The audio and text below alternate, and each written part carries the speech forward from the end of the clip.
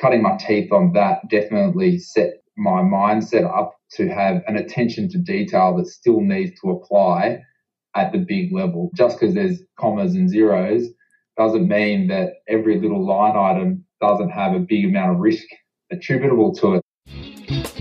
You are listening to the Property Developer Podcast, your home for tips, ideas and inspiration to help take your developing to the next level. Now here's your host, Justin Getty. Hello and welcome to episode 72 of the show. Thanks for joining me. I trust you are well. I'm doing fine. Although as I record this, Melbourne has started its second lockdown, although this one is a stage 4 lockdown to prevent the spread of COVID-19. And that means many businesses are closed and movement is severely restricted. We've even got a curfew in Melbourne from 8 p.m. till 5 a.m.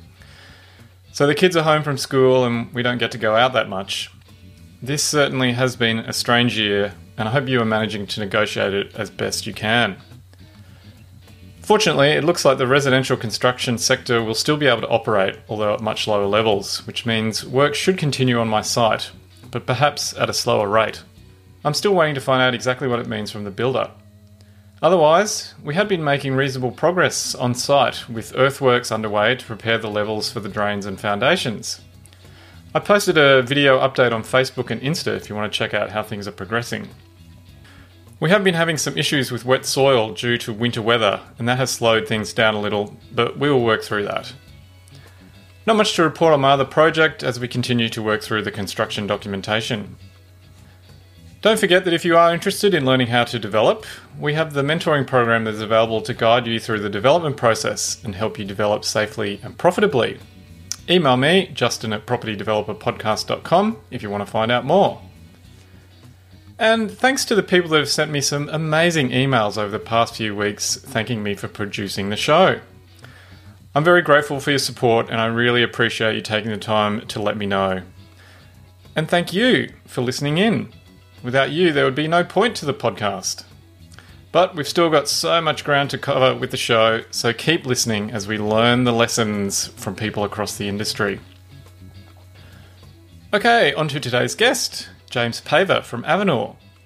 Avenor is an Australian property development, investment and services firm with expertise in the initiation and delivery of commercial, residential and major mixed-use projects across the country. James and his team have worked on a range of deals, large and small, so he brings insight into what makes a successful project, along with the lessons learned from getting projects started and completed.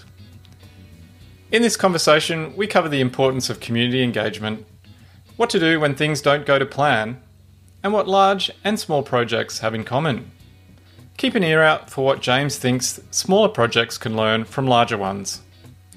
I think you will enjoy this conversation, and I started off by asking James what food he would eat until he was sick, and it's one of my favourites too. Burritos, and I do. Yeah, love it. Any particular kind of burrito? Gets me every time. You got a go-to burrito? You know what? I actually like making my own. I've just get everything from Woolies or Coles and, whip it together and then end up going back for more, going back to the stove and, loading up a couple more.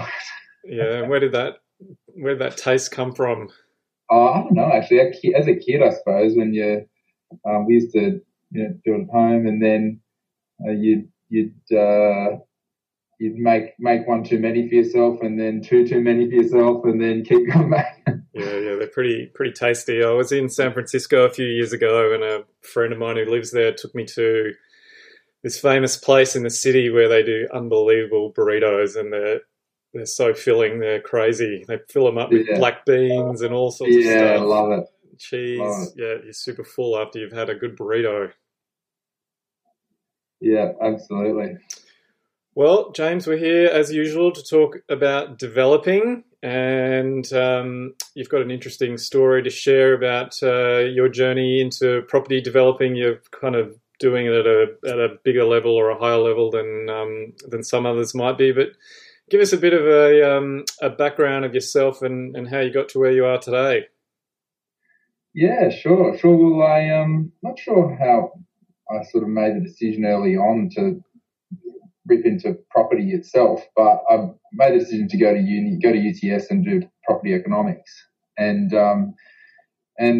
through that, while I was there, I landed a job with John Boyd delivering, just in the early days, helping him do 161 Castlereagh Street, which was a commercial tower in Sydney. And that sort of set me off on this path of development and major project development in the back of my mind. But that was just at uni, a bit of a side thing. And then my first proper job was in an Investec bank in the team that was structured real estate finance, so funding high net worth developers and investors.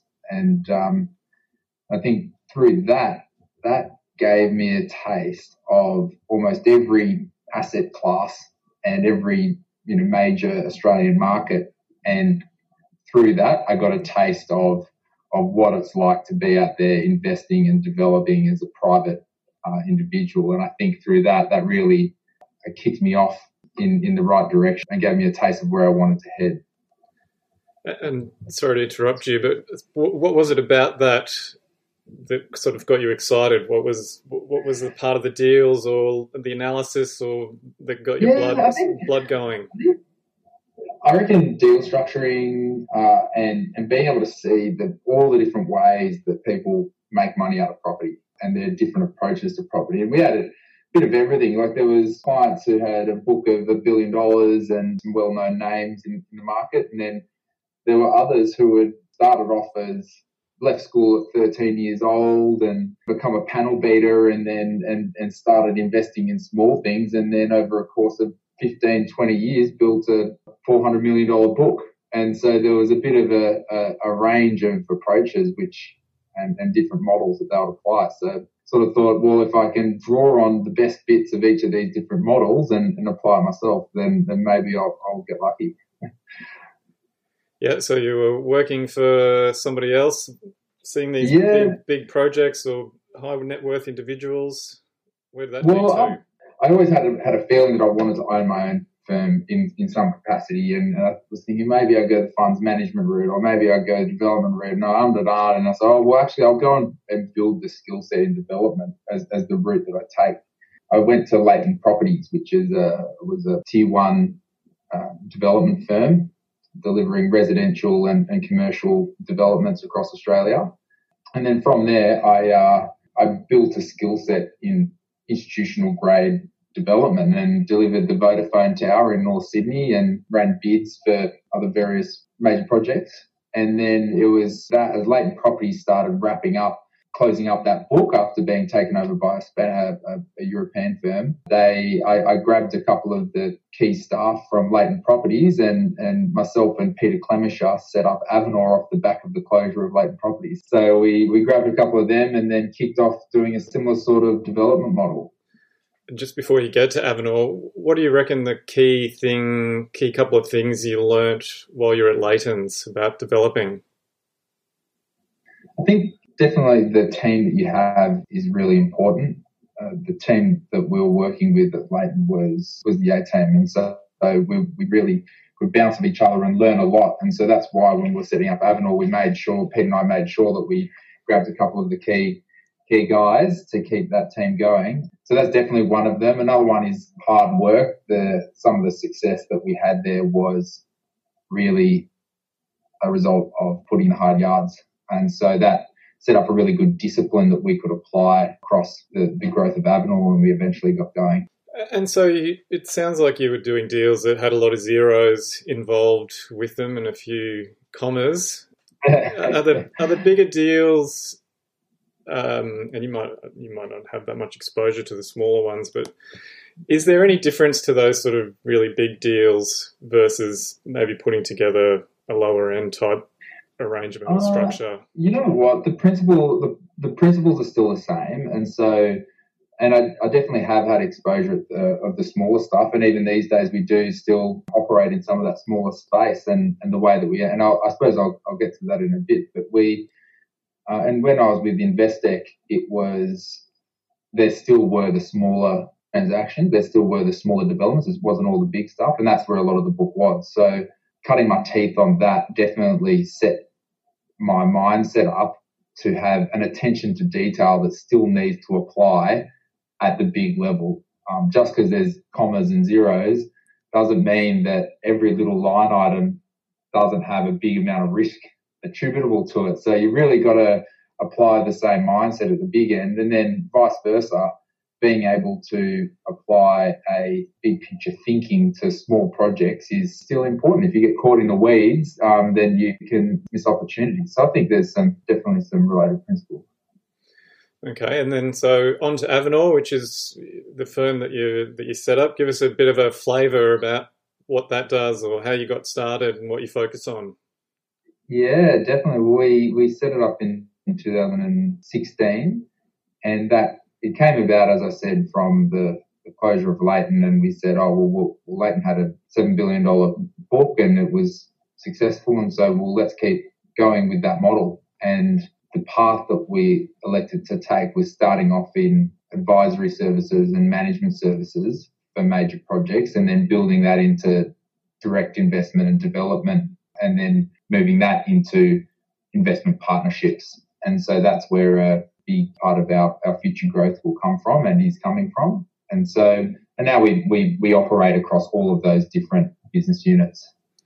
Well, can you give me a bit of a nuts and bolts kind of description about what each of those sections actually does day to day on the ground?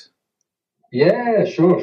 So maybe going into the advisory services component of it. One of the first projects, for example, we helped Macquarie Bank in their early unsolicited proposal process with the state government for the Martin Place metro station. So they had a feasibility and a model, and they said, here's what our proposal looks like.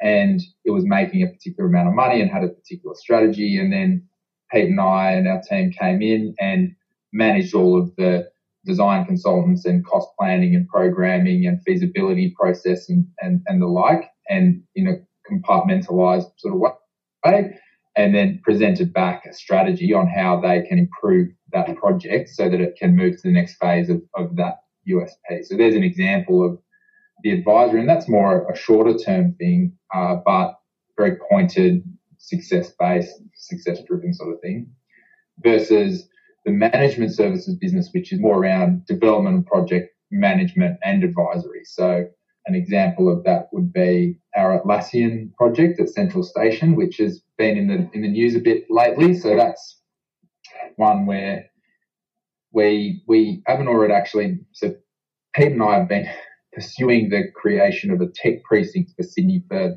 about 5 or 6 years now, even before we were doing stuff with Atlassian, and we were doing it with ourselves and meeting with Deputy Premier when we were with Leighton trying to put a consortium to buy Glebe Island and this sort of thing. So we built up a bit of IP around tech precincts in Sydney, and then one thing leads to another, and we're working with Atlassian in the early days, in early concept initiation around, let's create a tech precinct at Central Station. And then we started wrapping our property development investment advisory component of that. How are we going to buy a site? What's the best strategy for planning? What's the best strategy for approaching the state government and transacting with various parties, into the management component of it, managing the design, managing the onboarding of a builder, managing planning and feasibilities and the like. And so it's a full development suite of services with structured consultant fee arrangements across different milestones, and then all on behalf of a third-party client. Very good. And so that's an example. And then up in Queensland, we were the development and project manager for Australian Unity. So they had a $1 billion hospital precinct called Hurston Quarter. So we assisted them with the securing and initiation of that project, and then onboarding of a builder, and then the project management of the delivery of that asset. So that's an example of the management process.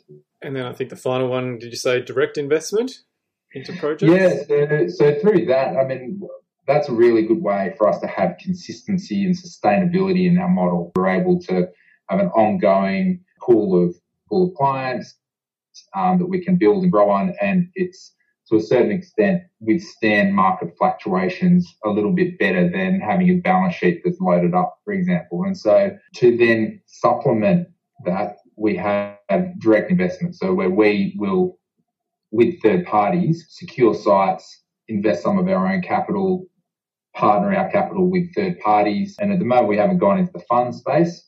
Maybe in the future we will, but at the moment it's just in either partnerships or in syndicates. And then we'll manage a project on behalf of those third parties. So in North Sydney, we have a residential tower site on Walker Street. So, and our partner in that is Oxley Holdings out of Singapore, and we operating and delivering that entire project. And Oxley has a relatively passive role in that. And then we're managing through the planning process at the moment. And that's an example of one of those partnership arrangements. Yeah, so I think that North Sydney project has been an interesting one for you. Can you give us a bit of an idea of what it looks like, what you're planning or trying to get across the line there? It's been a long journey, but it's quite fulfilling. We amalgamated 24 individual units. So those units were built 80 years ago, and they're right in the middle of the North Sydney CBD, right on the edge of it next to the Warringah Freeway. And they stand out because they're surrounded by towers between 22 stories up to what's now 50 stories up near the metro station and Denison Street. So and these little apartments are 3-story walk-ups.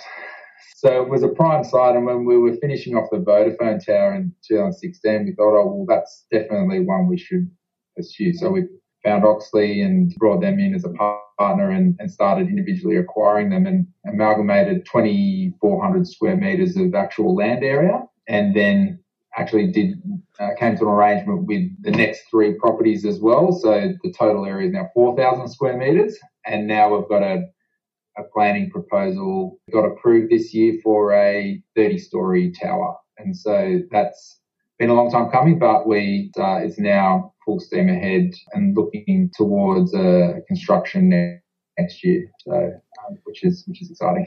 Yeah, and I think you had a few bumps and detours through the planning process, as seems to be fairly normal these days. Can you give us an idea of what you experienced and what you learned from that?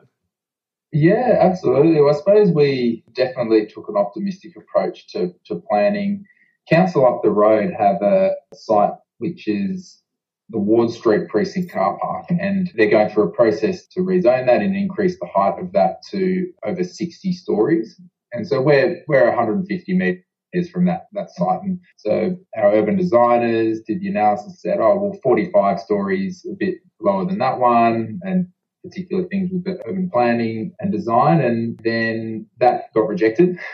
So we went back to the drawing board and started engaging much more with the community. So, and then our approach was much more focused on ground up. So what is really important to the local community, there's a strong village feel and a village character of North Sydney, even though it's in the middle of one of Australia's biggest commercial centres and CBDs. So striking the right balance of what the state government wants in terms of creating homes near jobs and infrastructure, and there's a new metro station going in around the corner, and striking the balance of having that density but maintaining and prioritising what the community feedback is. So the next time round, we did a much better job at striking that balance, and then as a result, we've now got a 30-story tower approved that actually caters to all of those stakeholders. And so what was it that was sort of the biggest not failings, but the weakest points of your first application, and then what was different in the second that then gave you or got the support? I suppose a lot of the feedback that we received before producing the first one was that the future of North Sydney it's a CBD, and there's a lot of development of commercial buildings going in there, and we didn't place enough emphasis on view sharing. And at the time, we didn't actually have an arrangement with the adjoining owners, and so we didn't have such a large site to work with. So we had a taller building that blocked more views. And so in coming to an arrangement with the adjoining owners, having a larger site, shifting the tower a bit, and then carving and then engaging with the community, engaging with the people in the buildings opposite, and working out exactly where we could put the built form so that the view lines of neighbouring buildings could be maintained. We could craft a built form that was sympathetic to that. That was one part of it. And then the other part of it was getting a better understanding of council's priority of what they call special areas. There's a park just to the south of our site, which is not the best open space. It's next to the freeway. It's not the best open space, but nonetheless, it's a protected space. And so we put in height controls that made sure that small green area was not to be overshadowed in winter and throughout the year. And I think that was a good move because it meant that all of a sudden we complied entirely with council's own principles for their own projects that they're delivering in North Sydney. So that was 2 lessons learned that had we applied a couple of those in the first time round, then we might have had a quick process, but you never know. Yeah. And so did you get community support on the second one or just less resistance and less objections? It's a tough one. We definitely have support of a lot of people. Unfortunately, when people are supportive, they're more often than not less vocal than the people who aren't. But the first one was met with a lot of objection. This next time round, there's been a greater level of support. But as with any development, we're going to need to continue to listening to the community, even through the delivery phase, to make sure that their needs are heard and that we cater to their feedback. And so did you say the height went from 45 to 30? Yeah, down to 30, yeah. Okay, so that's a pretty significant reduction in yield of 30-odd% change. Mm-hmm. That must have been a bit of pill to swallow, and how are you dealing with that?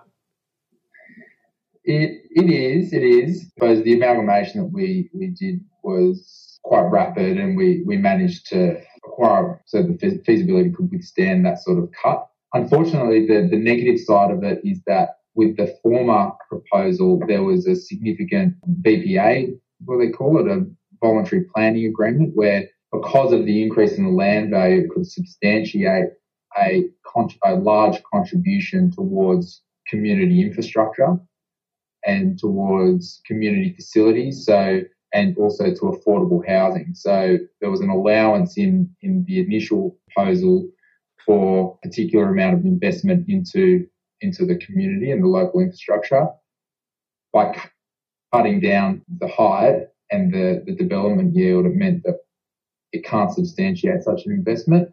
But nonetheless, there's still going to be an equivalent contribution towards affordable housing of 5% of the stock. So that's definitely a benefit towards the community. There's also some public open space that can be that was included in the original proposal, and so a park would be dedicated. And given that the proposal can't substantiate that anymore, there's still green space, but it needs to be reduced in size. And then in terms of community facilities, there was a community facility that was going to be built on the site, but now that's going to be a contribution towards some of the initiatives that council have off our site. So the council have their own initiatives up in the Wall Street precinct that will help them deliver when the time is right. And how do you deal with the shifting sands, I guess, or you're going through a project, you've got your end goal that you start out with, your vision of your 45-unit tower, and then along the way things are changing. How do you deal with that? How do you deal with the uncertainty or the changes that are happening to the project?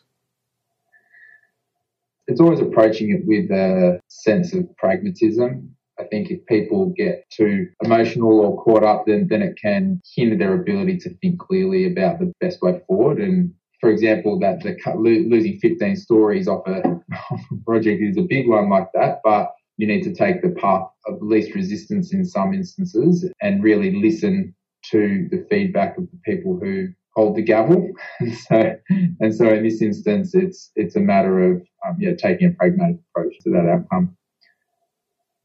And so with that, so you just go back to recut the feasibility, and determine whether it's still worth proceeding, or how do you look at the returns and the feasibility? More often than I suppose not more often not. Every single project we do will always be the decisions and investments we'll make will always have the appropriate risk catered for in the feasibility. And so in this instance, we knew we had a particular level of confidence around a larger development aspiration, and then we had a particular return profile around that.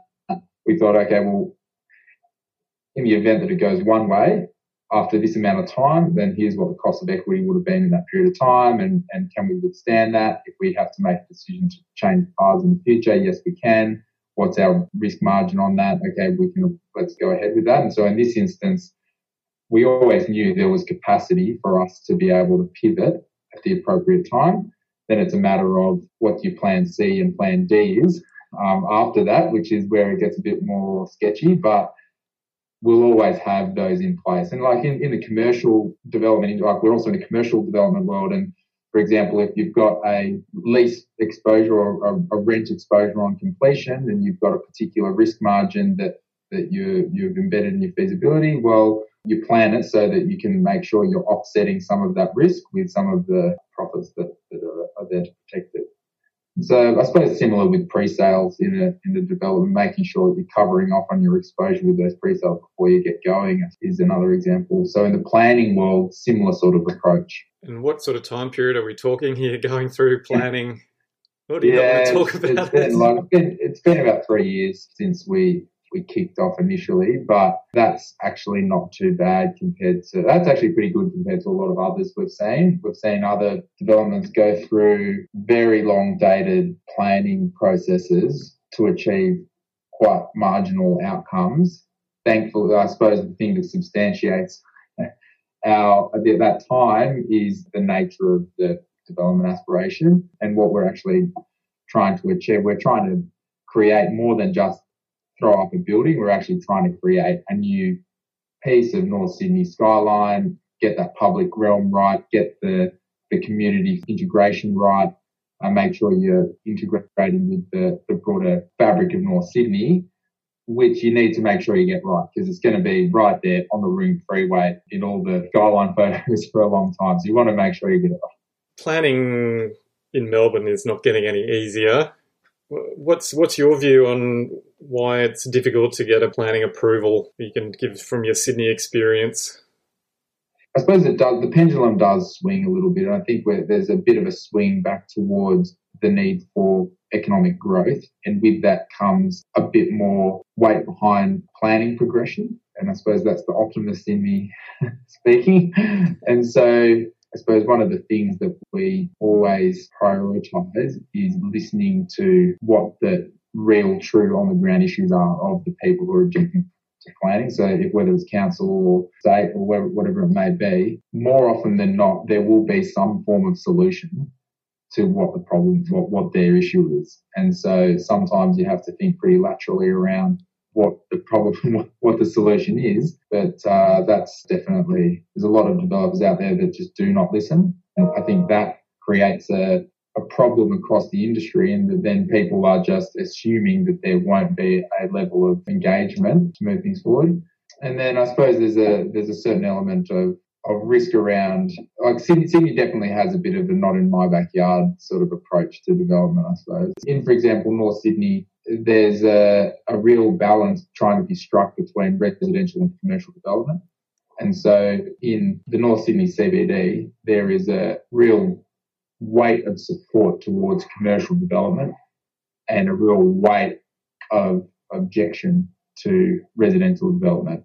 And so similar to, I suppose, the markets themselves and different development sectors, if you strike the right chord with council or whatever it is around what they're trying to achieve in particular areas within their council area, and then selling it into the demand that they're actually, whatever field they're actually demanding for, I think that's definitely a way to unlock that. Can you give us your view on where you see development going in Sydney over the next 1 to 5 years? I mean, at the moment, the market's a bit softer, I think it's fair to say. And I know there's a lot of different sectors and a lot of different markets, but if you've got a kind of macro view about Sydney, I guess, can you share that with us?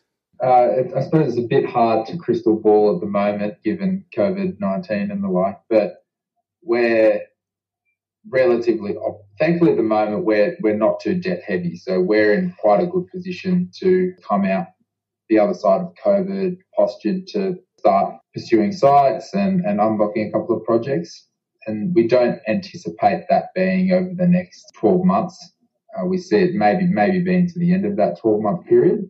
And I think that's where our house view would see more opportunity coming to the fore.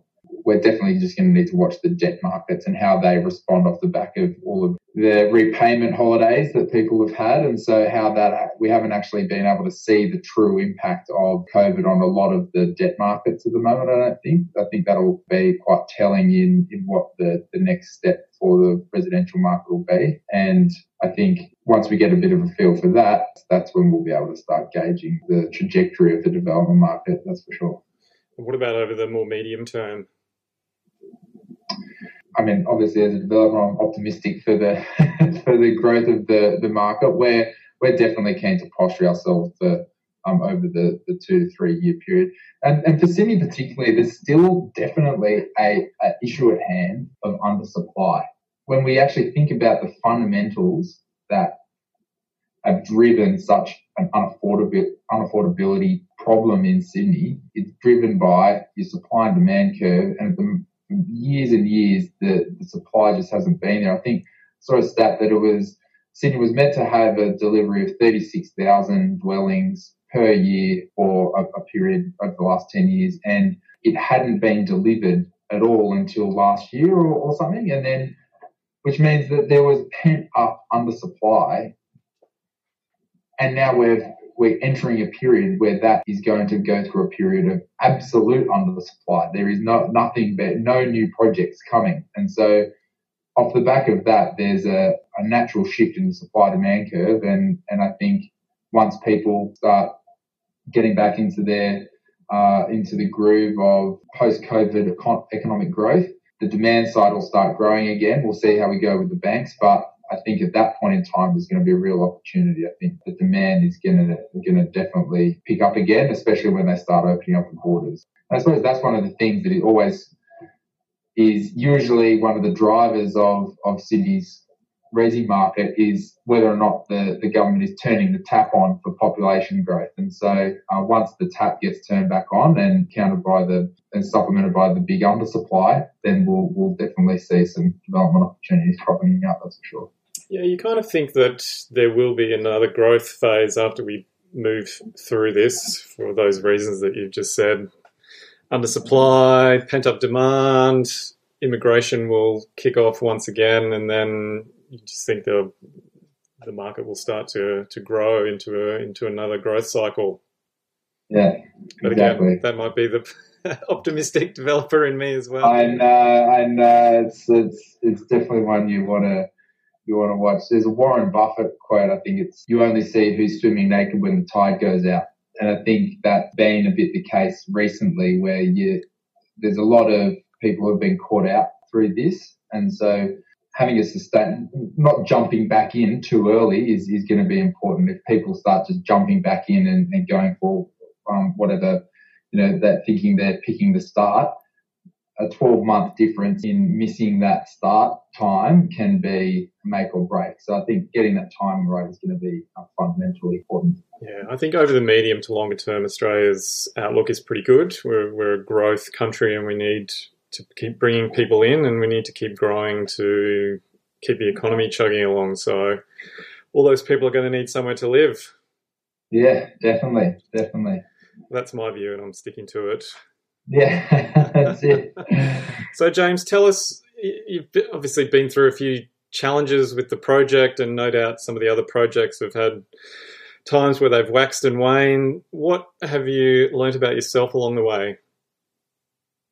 Persistence is something that we've needed to rely on, I suppose, in some of these projects. In Walker Street and in a few of the others, there's a lot of stakeholders involved. Being able to continue to apply the right amount of energy over a long period of time is definitely something that has come out across this time.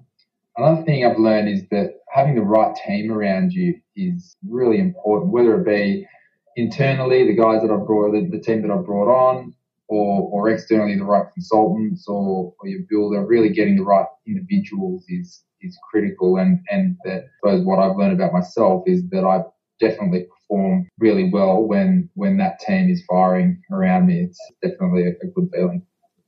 And what about something that surprised you in the last couple of years? Definitely the size of the project we've managed to pull together in a short period of time. We wouldn't have anticipated being on a landmark commercial tower and a landmark resi tower in the space of a couple of years. But I suppose we'll always aspire to do that. But we're surprised we're on that trajectory so soon. And I wanted to ask about the name of the business, Avenor. Is there something special around that? Yeah, well, it's a loose derivative of the Latin to hunt or to pursue, actually. Pete, my business partner, and one of his key skills is finding new sites and finding new projects, and together us being able to convert them and bring them in. And so when we were first kicking off, we actually had this deal. This Chinese investor was coming out. And we were meeting with him on the Saturday, and we thought, we don't have any business cards. We don't even have a name. So we thought we quickly whipped it up and printed out some business cards and went to the meeting with some branding and off we went. And I suppose it stuck. So that's how we landed it. And what do you reckon is the most difficult business decision that you've had to make in your business or in business? Well, you know what? I think the funny thing is the hardest one was to start, actually, I reckon. Even though I always knew it would come, the time would come, and that I wanted to do it, actually then saying, yep, let's go and commit and take that risk. And then after that, every day is a challenge, but it's fulfilling, and a lot of the decisions that you have to make day to day are part of a bigger picture. So it's a bit easier. And what about the best piece of advice is that you've ever been given? Well, I suppose it's related to that, actually. When I was at Leighton Properties, and I was trying to make a decision about whether or not to kick off. And I was chatting with this guy who was 20 years my senior. And he says, and I was saying, should I do it? Should I start? Whatever. And he says, if you're going to do it, just do it now. If it's going to happen, if you're thinking that in the back of your head, then rip into it now and start making the mistakes and start getting into it, because there won't be any difference between you doing it now or you're doing it in 10 or 20 or 30 years. So may as well rip in. And then I took that quite literally. And I think in the weeks following, started ripping into it. And so how do you describe yourself now? Are you a developer, a financier? No, well, I wouldn't say we're a financier. We're a development firm, and so development firm that provides advisory and management services and partners on development and investment on an opportunistic basis. Yeah. And then tell me, what's your top tip for developers out there who might be looking to take their business to the next level? Well, I suppose it depends from what level to what level, but I think it would be starting and perfection are rarely simultaneous.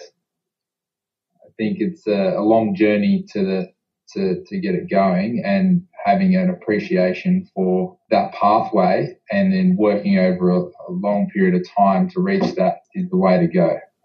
That's for sure. And if you could go back and just change one thing about what's happened since you started your new business, what do you reckon it would be? Oh, that's a tough one. I think I'd say be patient. I don't know if I'd change too much, but I think I'd tell myself that it will come, you'll get there, keep on persisting. Is that because you just had unrealistic expectations about how things would come together? I just can't do it fast enough. That's all. We definitely have a big vision. So I probably need to tell myself that still even today. I would say it to myself, but I don't know if I would take that advice. So I'm definitely keen to keep pushing forward at a rate of knots. That's for sure. Well, it's absolutely true that things just do not happen fast enough in property developing. Yeah, you certainly don't feel alone there. I feel like that quite often myself. James, where can people find out more about you or about Avenor if they're interested? Well, our website, avenor.com.au, is definitely a good place to jump to. Otherwise, on our LinkedIn's, our LinkedIn page and my personal one is a good place to start and can reach out, and happy for a chat, and would welcome it. So yeah. And so Avenor is Avenor? Yeah, that's the one. All right. Well, people can go to avenor.com.au. Yep, that's the one. To find out more. And James, thanks so much for being on the Property Developer Podcast. Are there any final comments you had before we bid you farewell? No, excellent. Thanks so much for having me. It's been a pleasure, and look forward to catching up again. Always awesome to talk property developing, and thanks for sharing your insights and lessons learned, and I'm wishing you all the best for your North Sydney project and look forward to seeing some photos as it starts coming out of the ground. That's it. Very welcome. Thank you very much. All right. See you later, James. Okay. See you then. Bye. Okay. There you go. I hope you enjoyed that chat with James. It just goes to show that it doesn't matter what size project you're working on, many of the challenges and issues are the same. Here's a couple of things I took away from my conversation. 1. Expect challenges no matter the size of the development project. It seems that it doesn't matter what size project you work on, whether it is a 45-storey tower or a 4-unit townhouse development, you can expect to face challenges getting a planning permit. Many issues seem to be universal, like dealing with mercurial councils, local objectors, and the shifting sands of property markets. 2. Identify and manage your risk. One comment that James made is that it doesn't matter whether it is a large or small project, there are going to be risks that you need to identify and be ready to manage. So are you taking steps to identify the risks in your project and considering how you might deal with them? Okay, if you enjoyed that chat with James, then you might want to go back and take a listen to episode 45, where I speak with my old mentor, Troy Harris, and discuss how he went from being a toy shop owner to a property developer.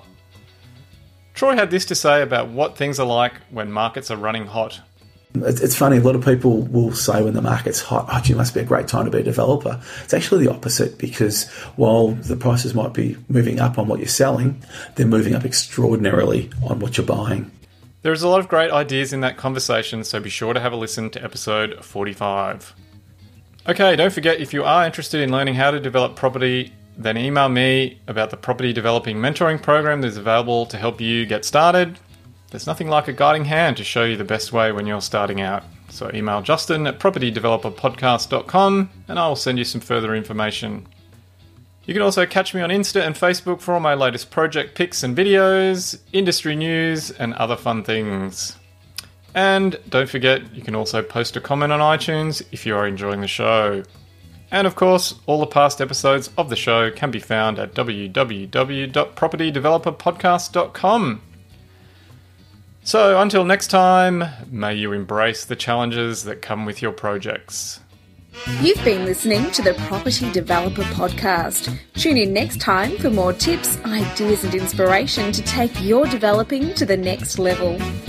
For more developing love, make sure to visit propertydeveloperpodcast.com.